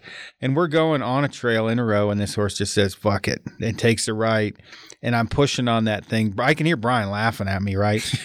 I mean, to a point where, like, literally, I've got my legs wrapped around that horse so tight, I'm like, I can't go any tighter. And finally, it snapped. And the horse literally was like, oh, didn't happen. Goes right back in a row, right? And I'm like, you son of a bitch. But I didn't, the one time he said, lean forward, grab the, what's the hair called on the mane? The mane. Lean forward and grab the mane. I was like, what?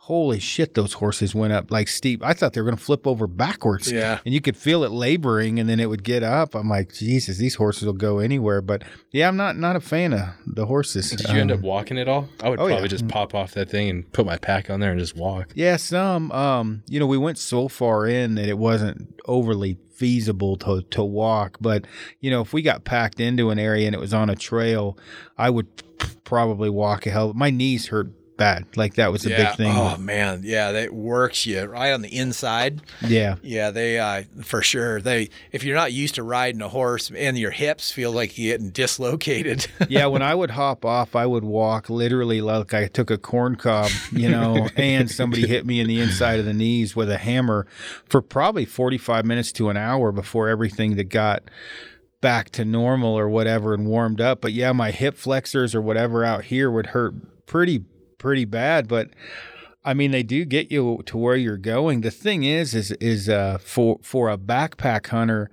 to have, let's say, one llama is a big deal. Right. Not that I'm a llama expert, but anything that's going to carry 40 or 50 more pounds of stuff. Yeah, and llama's a big, decent sized llama will do 75, 80 pounds. Yeah, so I mean, Frank, maybe we should get a llama. We can put it in front of Frank, our neighbor's house. Yeah, throw it in the back of the truck. Yeah, I mean, really, you can haul them in the back of trucks, can't you? Yeah, yep.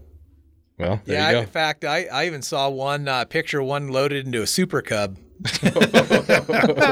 Oh, that's funny. I mean, anytime, because you figure, like, if we go and we can pack in stuff early, we'll do it, and hang it in a tree, right? Because if you pack in 20 pounds of food, that's pretty good amount of food. Yeah.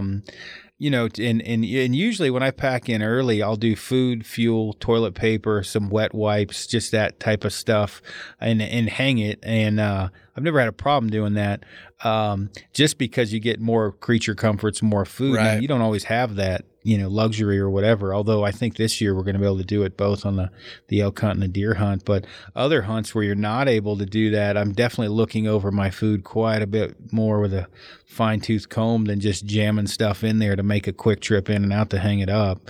But the llama, I mean, what do you have, 4? I've got 2. But I'll be renting a couple more from the lady that I'm got them pastured at as well. Yeah. So it'll be interesting. So, well, you got anything before we get off you want to talk about with Stalker? No, I just I've been doing been getting a lot of pictures out there on Instagram and stuff. So if guys are interested in looking at bows or thinking about shooting a stick bow, then by all means check out the Stalker Stick Bows Instagram feed there. There's a lot of pictures there. I've got this mule deer DVD that I'm still working on, trying to get the editing done. I was going to say, ask that because I've watched your other one so much. There's holes in that fucker. All right. Let's talk about that for a second. Yeah, sure. I watched that the first time. Yeah. Don't take this the wrong way. Never shot a stick bow. I'm like, Jesus, this guy sucks. Well, let me tell you what. I had a big bowl of humble fucking eating crow when I picked up the stick bow because I was like, good God, how does anybody hit anything with this fucking piece of equipment? And I watched, and you watch, and don't take this the wrong way. I watched on one of the bucks, I could see your elbow, you collapsed in. And my problem's the other, I draw too far. But when you have draw stops and a peep sight, you don't do that shit, right? I mean, most of that's taken care of for you. And if I'd hate for somebody to film me on what I've done shooting at an animal, this bear specifically, every type of form from running backwards, shooting at it, to good form, to flinging my arrow. I mean, Gary's like, what happened? I'm like, yeah, I shot a lot amount of arrows, I'm like, there's quite a bit happened actually. It's just not the same. And so the adrenaline rush, it is hard. Now I put a clicker on, and that has helped a lot. Yeah. And it's not as much for me as a psycho trigger, because a lot of times it'll click and I'll hold it. Yeah. It's more of a draw check, for me. But man, that video, I think everybody should watch that video. And it's Stalkers in the Backcountry. And it, not only that, I mean, not to pump your tires up, you are a sneaky motherfucker. I mean, it is, I mean, coming from having to do it myself now. Yeah. Man, that lasts like 20 yards and in. Yeah, you got to have your shit wired tight. And I've only done it where I've gotten that close, doing that a few times now. But I mean, there's a lot of things you take for advantage or take for granted when you don't have a stick bow in your hand, because of the effective range and the draw stops and everything else. What's your closest you've shot a deer? Because I'm not making. I saw you miss one, and I've been working on it with you, talking about the angle of the bow. Yeah. Because, I mean, not to complain about the stick, I love shooting it, but you get on a fucked up angle, and I can't to the right heavy. Like, I don't know if you've ever seen me shoot, but I'm angled. So now I got to put the bow in front of me and cant the other way. Right. My shit doesn't hit right. I got to, if it's facing right to left, meaning the head's on the left, I'm aiming back in the butt to hit it in the lungs because I'm angled that much different. And that's what happened with you on that one bucket. Yeah, I missed him to the left because I had to cant my bow to the left, and I didn't take that into consideration. I'd actually never shot my bow canted that far over the other direction. Well, I have because of you, because I watched that and thought, fuck, that doesn't look good. Yeah. You know what I mean? Because it happened. Like, how many times I shoot that deer the other day? Yeah. You have to, and a lot of times you have to watch for your leg, or if the limb gets between your legs. Oh, yeah. I don't have those problems. Yeah. No, watching that, though, I mean, all of that is, something that I'm one of those guys where I dissect. And so I watched that video of everything that you were doing to learn, because you're a pretty fart smeller. So I'm like, all right, if it's screwed him up, obviously I'm going to pay attention and work on it. Now, whether I remember, that's another problem, right? When you shit your pants, right? It's hard to remember everything, but it is funny with watching, because you've killed, how many you killed with a stick bow now? Honestly, I don't know. It's a pile. It's a bunch. What's your biggest with the stick? Honestly, I haven't measured anything that I've shot with my stick bow, but I would say probably the mid 170s. Is that one from last year where you were naked? I did have my underwear on, and it is on video, so it will be seen in the future. And it won't be one of those blurred out videos either.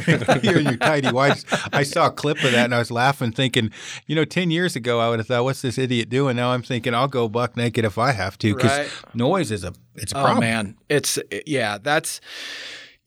when you get to where you're hunting with a stick bow and trying to get into, feet rather than, 50 yards, because you don't really know, every scenario is going to unfold a little differently. I mean, I shot one buck. The furthest I've shot a deer at is about 40 yards with my stick bow. And then the closest I've shot is probably about 8 feet. Yeah. And so you really don't know which situation you're going to be faced with on any given stalk, on any given hunt. And this is the time when you need all of your stuff to be just dead quiet. And, that comes all the way down to your bino harness, the fabric, that your bino harness is made out of, loose straps on your bino harness. Because, really, when you get down to, to stalking something like that, that close, obviously you're going to be, your backpack, well, not obviously, if it's under your control, you're not going to have your backpack on. Your boots are going to be off. You're going to have socks on. I wear one of those shaggy hats I got from Cabela's just for, and I wear face paint. And I've had instances where I feel like that has made the difference for me. And it's one of those small differences, but if you've got a deer staring at you from less than 10 yards, and you have that extra fraction of a second to get a shot off because your outline of your head is broken up and your face is camouflaged, you don't have that glaring reflection from your skin. I feel like I've filled tags where I wouldn't have if I would have gone, without a hat on and without face paint. Ideally, you're sneaking up on something, the thing has no idea you're around. But, take, for instance, I shot a deer 2 years ago in Colorado where I snuck up in my underwear, I had to push through about 30 yards of solid willows to get on a group of, there's probably 10 or 12 bucks that were all bedded up inside this willow patch. And I got into less than 10 yards from one bedded directly below me. There was another one feeding at about 15 yards, another one feeding at about 25 yards. And I was able to get in on these deer without them hearing me because, I'd taken those precautions. I had socks on. I had actually taken my pants off because the pants I was wearing were super quiet. But when you've got brush, willows dragging against you, it's going to be quieter against your skin than it is going to be against pretty much any fabric that's out there. And then I got in on this deer. I shot at him. I missed him on my first shot. And the deer actually ran towards me because he didn't know where I was. And then I shot him again the second time at, maybe 8 or 10 yards, something like that. And by then he had picked up the movement of me drawing my bow, and I poked my head back up above the willows at full draw. But because I was wearing that shaggy hat and my face was camouflaged, I don't think he knew what I was. And it just gave me that split second to get that shot off, and I double lunged him, and he went 30 or 40 yards and piled up. Yeah, it is epic with the stick bow. I must say, there's things that I worry about now that I never kind of made. I got to say, we were talking about with Lander because he looks like a Sam Squatch. He wears a ghillie suit, or I guess it's, what do they call it? Leafy suit. Yeah. I may go to the leafy suit up top, cut all the shit off the left arm so I don't hit it, just because it's hard to pick him out. And Lander's not a set of car keys. He's 2.5 bills, I would say. He's big, but he just looks like a big pile of brush. Right. And I get people make fun of me for wearing camo paint, but I don't know. Maybe it's ingrained in me from the Army, but man, when you're calling in a guy, his face sticks out. Oh, big time. Bad. And then tree stand hunting's another one where you watch a guy in a tree, the only thing you see is his face. Yeah.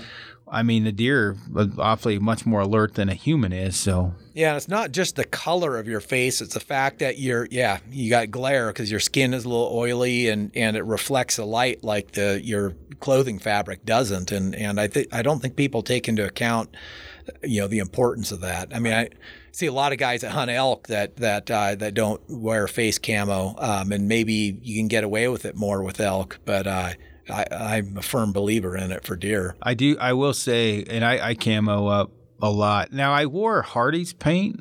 Now, maybe it's just my skin. I'm strongly suggesting, sorry, Hardy's, my shit fell off. It looked like I was 70. Like, it literally rotted my skin off my face. And you remember that when I came? Yeah. I was fucked up. The Nature's Paint, is that what you're going to say? Nature's Paint's awesome. Nature's Paint, it's like a lip balm. Okay. And so it's super quick. You just, you know what I mean? And that stuff, and that's it. I mean, we like it. She's super cool, but I mean, that stuff is super simple because it's just literally in a stick. And you can different colors like chapstick. Chapstick tubes with different colors.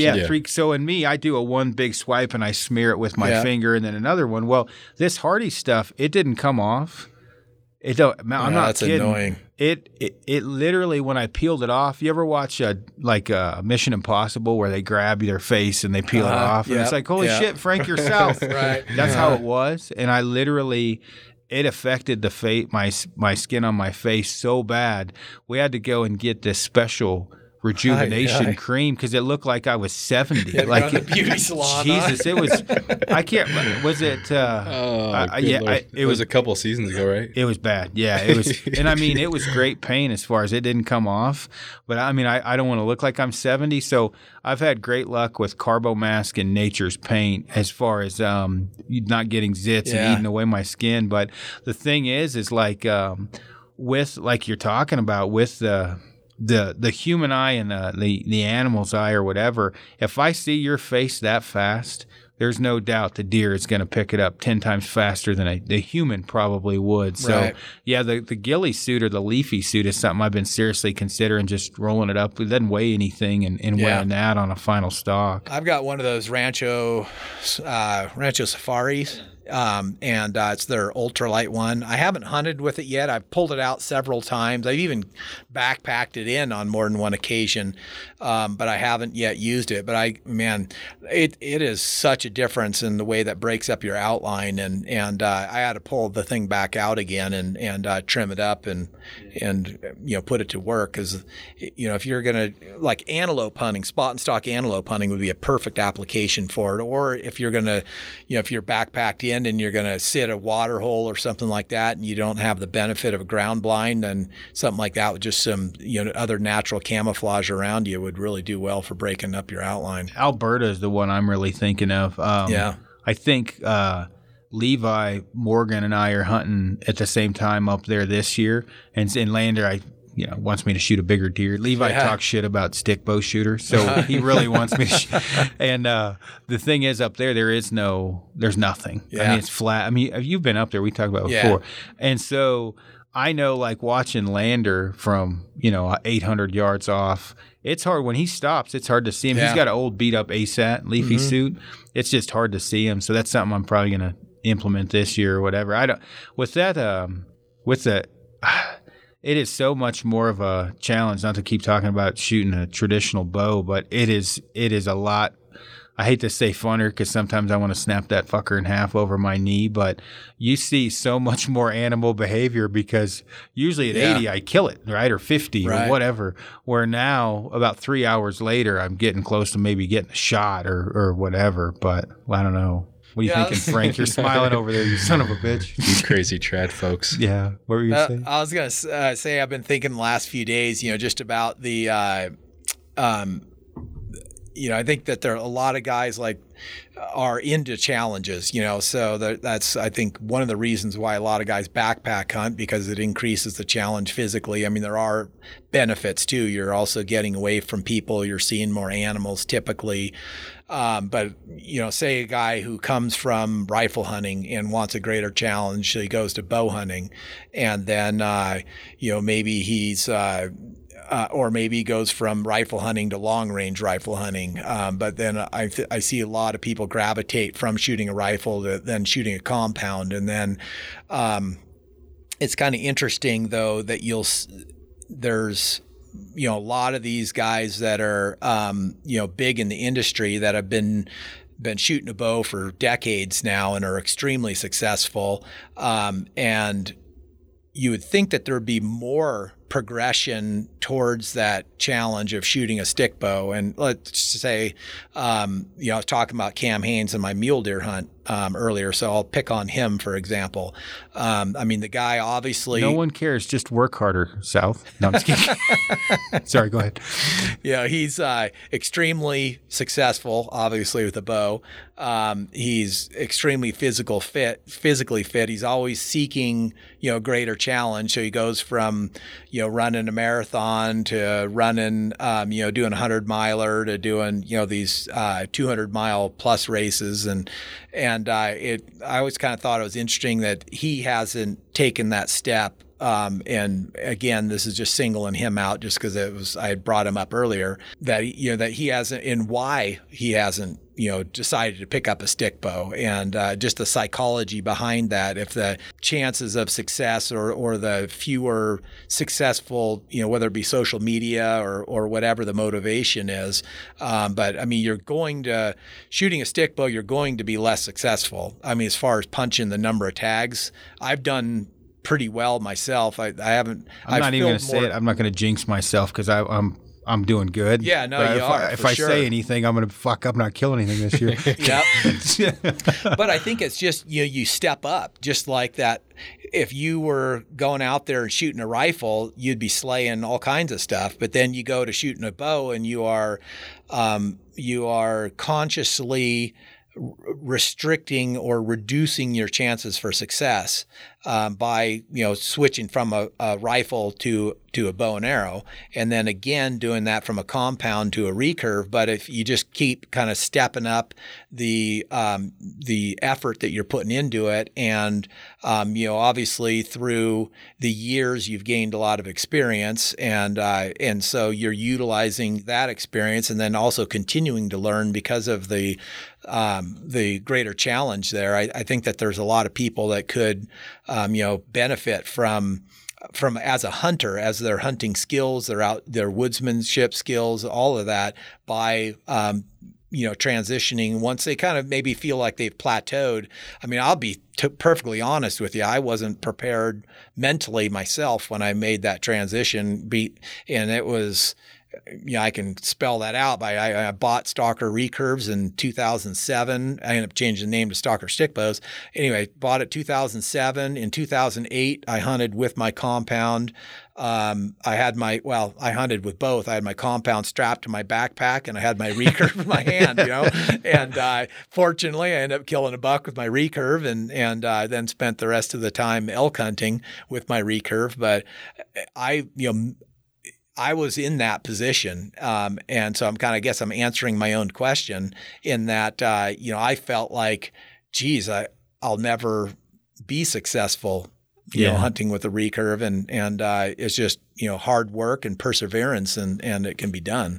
I sold. How much shit did you get of mine when I sold all my compound stuff? I got quite a few things. Yeah, I sold a lot of it though, because I knew I probably wouldn't be able. Like if you put a cookie in the house, I'm eating that fucker, right? Yeah. So I didn't need that cookie sitting in the garage. So I sold everything I had and engulfed myself in it. And that's how I am with anything from photography. But the other thing too was what happens when you get knocked down. Like that was the big. Like Lander kept telling me that, and lucky for me, the first day I got knocked down 3 times and I missed a deer.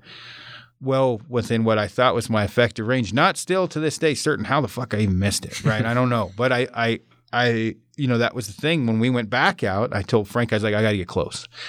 We didn't know it was going to be like 3 feet or less, but I was like, I got to get close.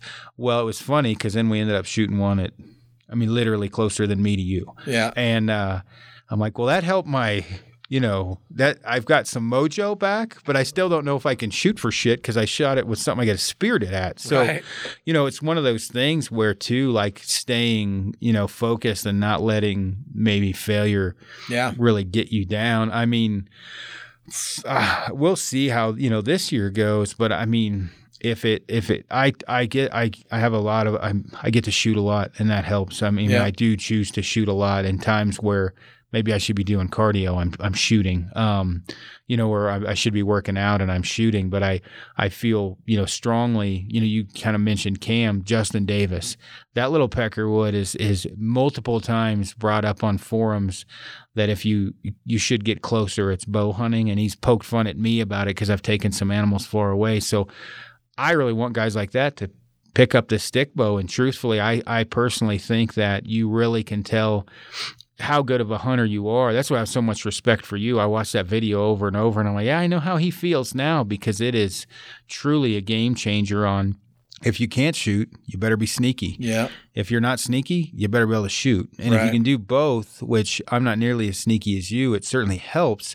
But all of that definitely is like a super big challenge. And I mean, I don't know, like he probably gets tired of me. I shoot every night. And last night, I'm probably going to go to jail eventually. I'm flinging arrows over the street I live on, watching arrow flight. But like Amy laughs because when I had the compound, I don't know, did you ever see me excited to shoot? I just didn't. Yeah. It wasn't for me. I mean, it got to a point where I'd get a new bow. It'd sit in a box for a month before I'd put it together. Right. Where now, like, I look at your bows, I get Tradwood, right? I'm like, Jesus, that's a beautiful bow. Like, holy cow. And you get kind of engulfed in it. And I think a lot of people that have it has reinvigorated my love for archery, I guess, talking about. And I think it's a good deal. And definitely, obviously, your bows, everybody definitely check out Stalker Stick Bows and the video. So if you're slightly nervous about buying a stick bow, buy the video, and that'll make you buy the stick bow. Just watching that video is pretty epic. The one with your wife kills me because you're like, there's a deer. It's a big deer. Yeah. And I was like, holy shit, I can't believe that.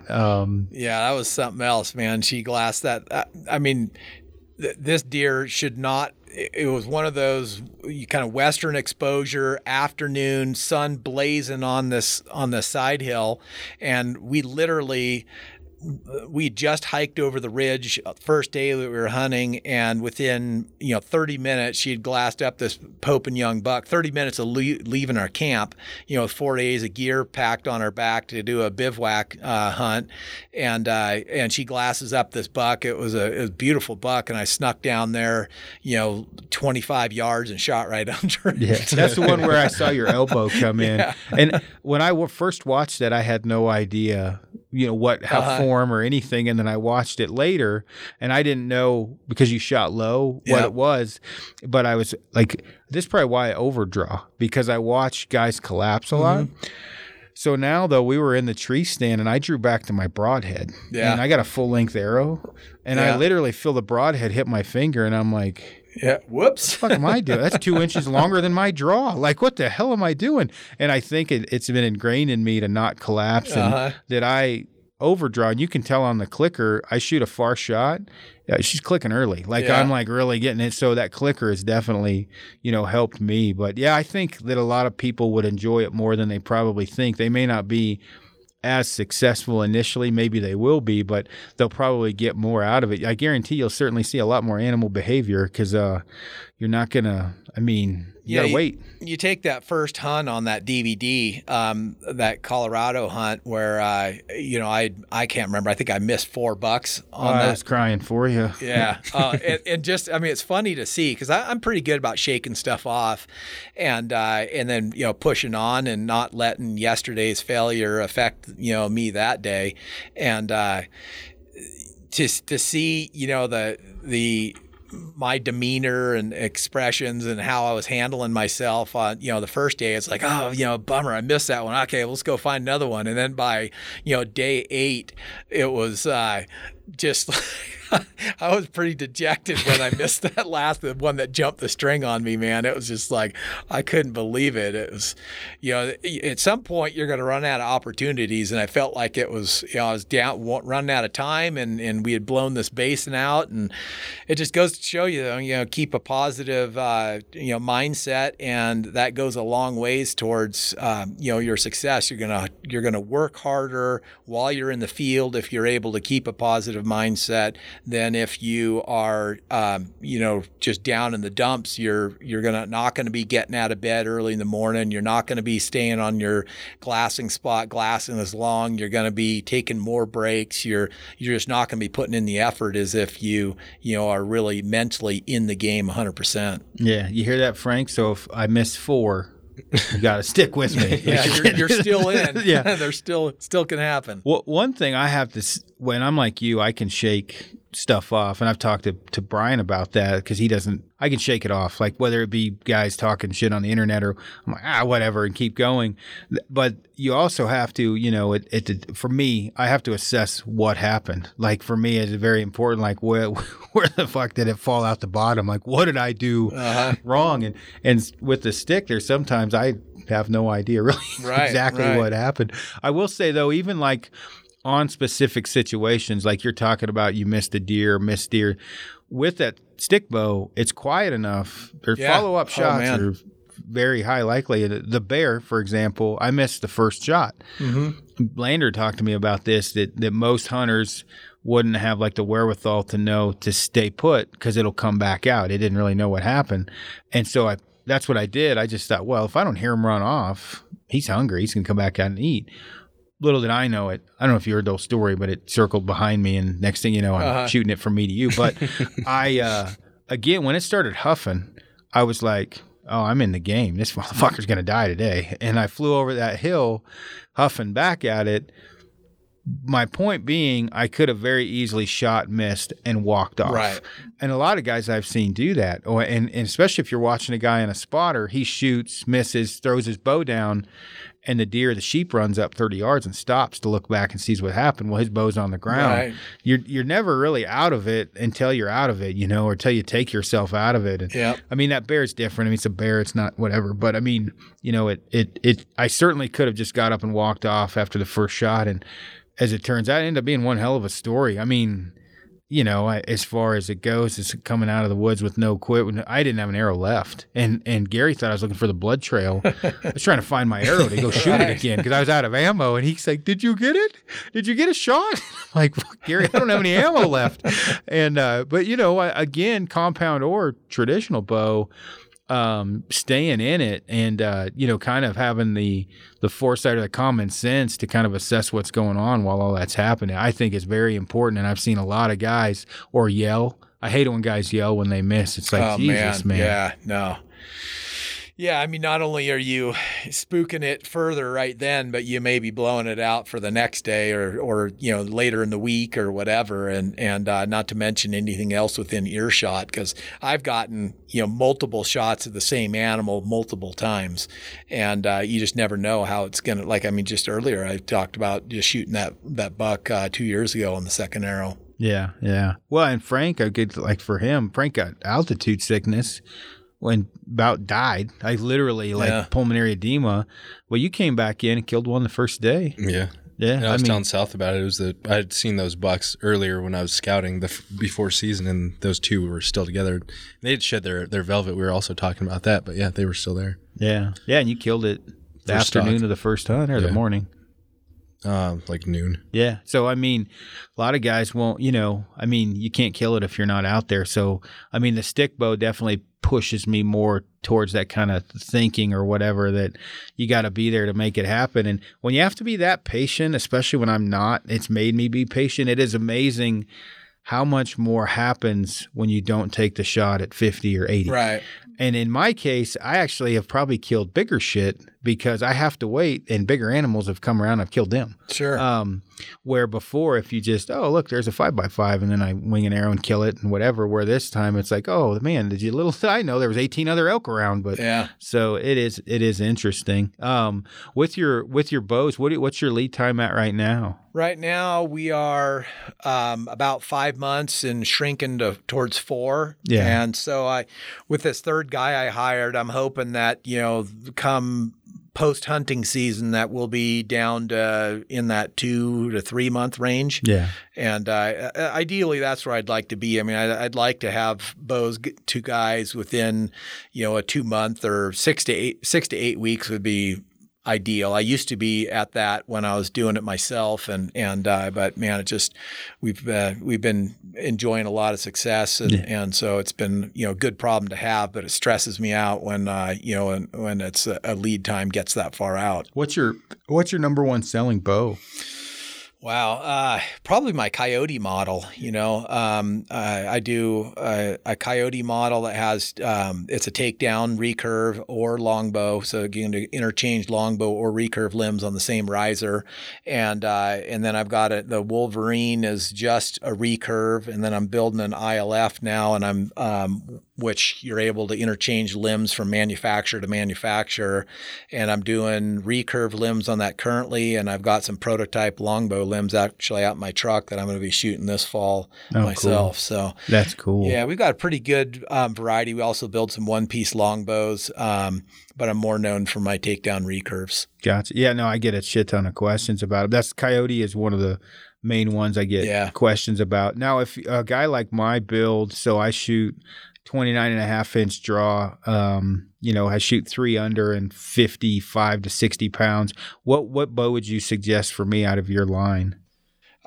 You could certainly shoot that Coyote. I mean, I think a lot of guys transitioning from shooting a compound like that slimmer grip on the Coyote model. And so it seems like a lot of people gravitate towards that one.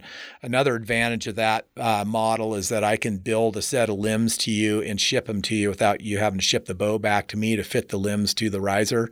So that makes it really handy. And I build a lot of limbs for guys, either say a lighter weight set that they can shoot during, for 3Ds or indoor in the off season, or if they're doing a moose hunt and they feel like they want to shoot a little heavier poundage or what have you, then a lot of guys will end up ordering a second set of limbs. Gotcha. And then your bows are relatively cheap in comparison to a lot of competitors. What are your bows like for a Coyote? Let's say you got 2 risers on that, don't you? 3. Yeah. 3. Okay. So they hit a price point of $750, $850, and $950, depending on the bow model there. And then with different wood upgrades, the price can run up from there. Or if you want some, fancier workmanship with footed limbs and stuff like that, then you can push the price up. But yeah, basically you can get into one on the low end for $750 Gotcha. For a custom made bow. Yeah. And some of the bows and it took me a while for me to wrap my head around this. Some of it's fluff.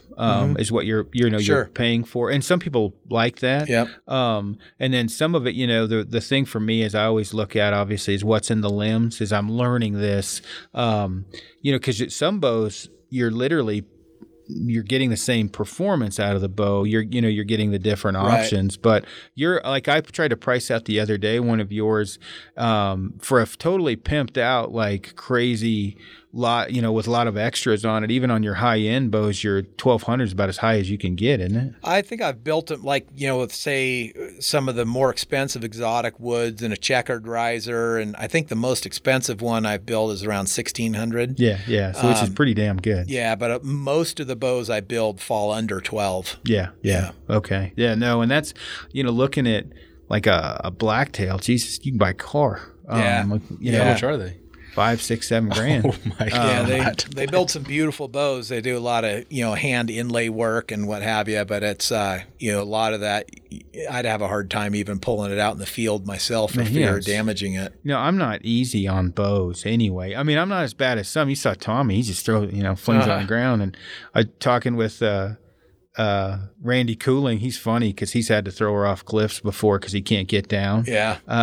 So for me, it's definitely more about function on that end. But yeah, that's really good prices for bows because a lot of them.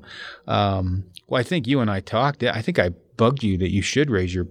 I think I told you, I was like, dude, why don't you raise your prices? I've raised them just minimally this last catalog that came out. But I think that there was more room for it, but at the same time, I want to make them, affordable and I mean, maybe it's my own detriment, but it's I'm making a comfortable living. I'm not trying to become a millionaire, so yeah, I'm enjoying it, and if I can get more people shooting them right now, that's kind of what what I'd love to do. Yeah, it should be 4 guys pestering you today because after that video, I had a bunch of guys message me, and And it's kind of weird, like how that works as far as your name is well known in the West, like super well known, because that's one of the first bows people ask me about.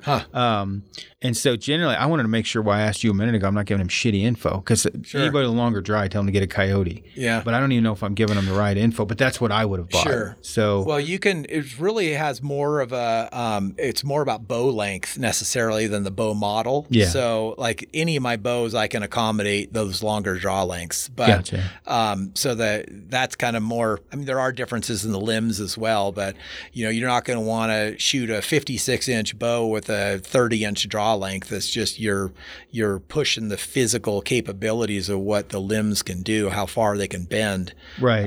And a lot of guys, they think that shorter is better because it's more maneuverable. But really a longer bow is going to be more accurate, more smooth, and more forgiving. I mean, look at the Olympic archers, they're shooting 70-inch recurves. Yeah. They're not shooting short ones. Yeah, no, I've tried to shoot a shorter bow a couple times. It just didn't pan out for me. I'm a 62, 64-inch guy. But that's what I was looking at. You had a few different riser options. Mm-hmm. And I know like the one, like you went, I think 60 to 64 inch on the one Coyote, you had options as far as length on the one riser. So either way, well, cool, man. Well, yeah, definitely, guys. I suggest for everyone to check out Stalker Stick Bows and get the video. Even if you're a compound guy, get the video, because it'll definitely make you feel like you should get closer anyway, just because it's cool watching you ninja in on all those deer. Yeah, and that's available on my website, stalkerstickbows.com.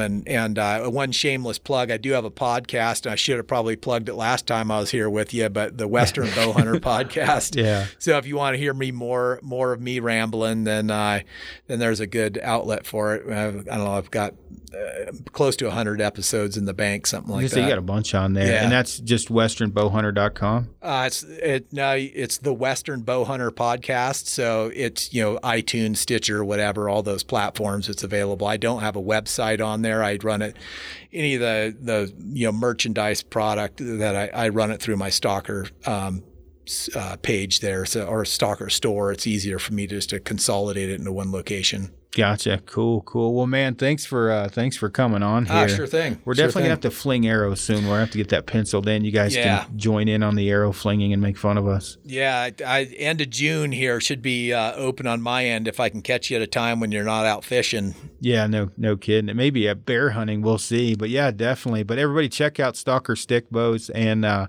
video and South's Bows and everything he does. Definitely a wealth of knowledge. Thanks, South. Thank you.